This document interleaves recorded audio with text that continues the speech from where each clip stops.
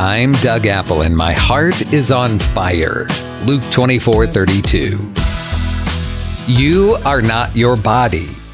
You've been given a body to steward. You are not your body.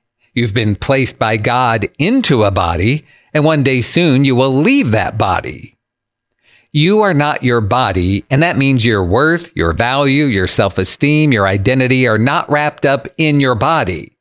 Your worth, your value, your identity all come from our Creator God, our Father in heaven, and He values you highly. Listen to this. America's founding fathers talked about our inalienable rights. Well, you have inalienable value. Your value is solid, unmovable, eternal as a creation of God, and it doesn't matter what has happened to your body. You are not your body. You've been given a body to steward. Maybe you don't think it's the best body. You should be taller, prettier, stronger, faster, better. Well, guess what? The most beautiful people in the world all wake up one day and look in the mirror and say, "Oh my God, what happened?"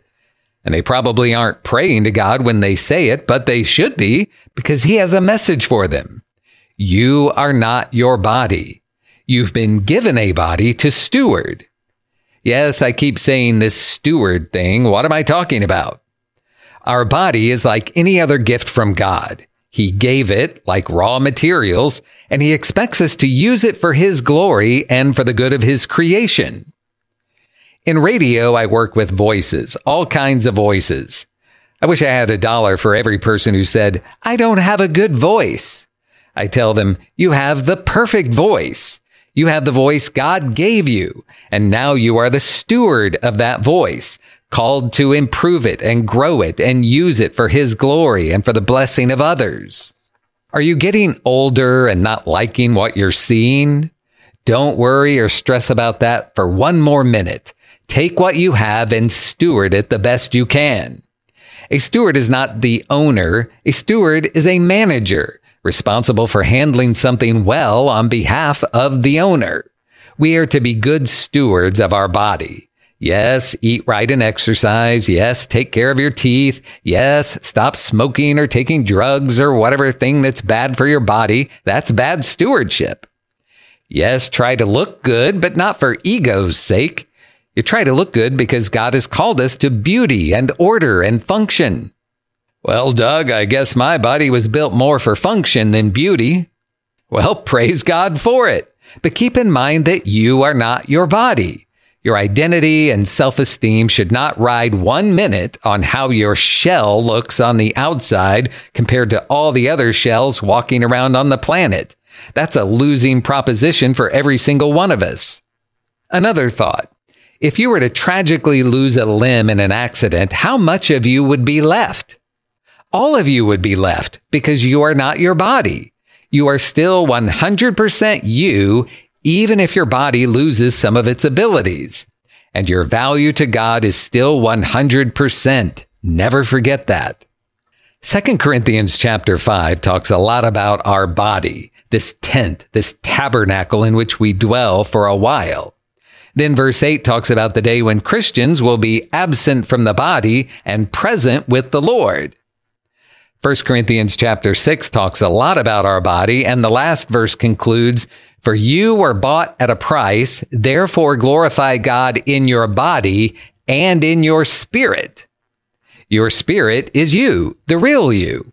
Or you might call it your soul. Different people define these words in different ways, but my main point is this. You are not your body. So whatever there is about your body that you don't like, don't fret about it. Don't think less of yourself. You are of the most extreme value to God, your Creator. He gave you this body and He wants you to use it to make the most of it, being the best steward of this wonderful gift. But Doug, I was born in the wrong body gender. No, God put you in exactly the right body gender. But Doug, I have feelings of attraction that go against what the Bible says is right. Well, maybe your feelings are lying to you. God has given us the framework for living in this body and for interacting with the rest of His creation. Then 1 Corinthians 5 talks about what will happen when we leave this body. Verses 9 and 10 say that we should try to please God while we are living in this body, because one day we will leave this body and appear before the judgment seat of Christ, where there will be an accounting for the things done in the body, whether good or bad.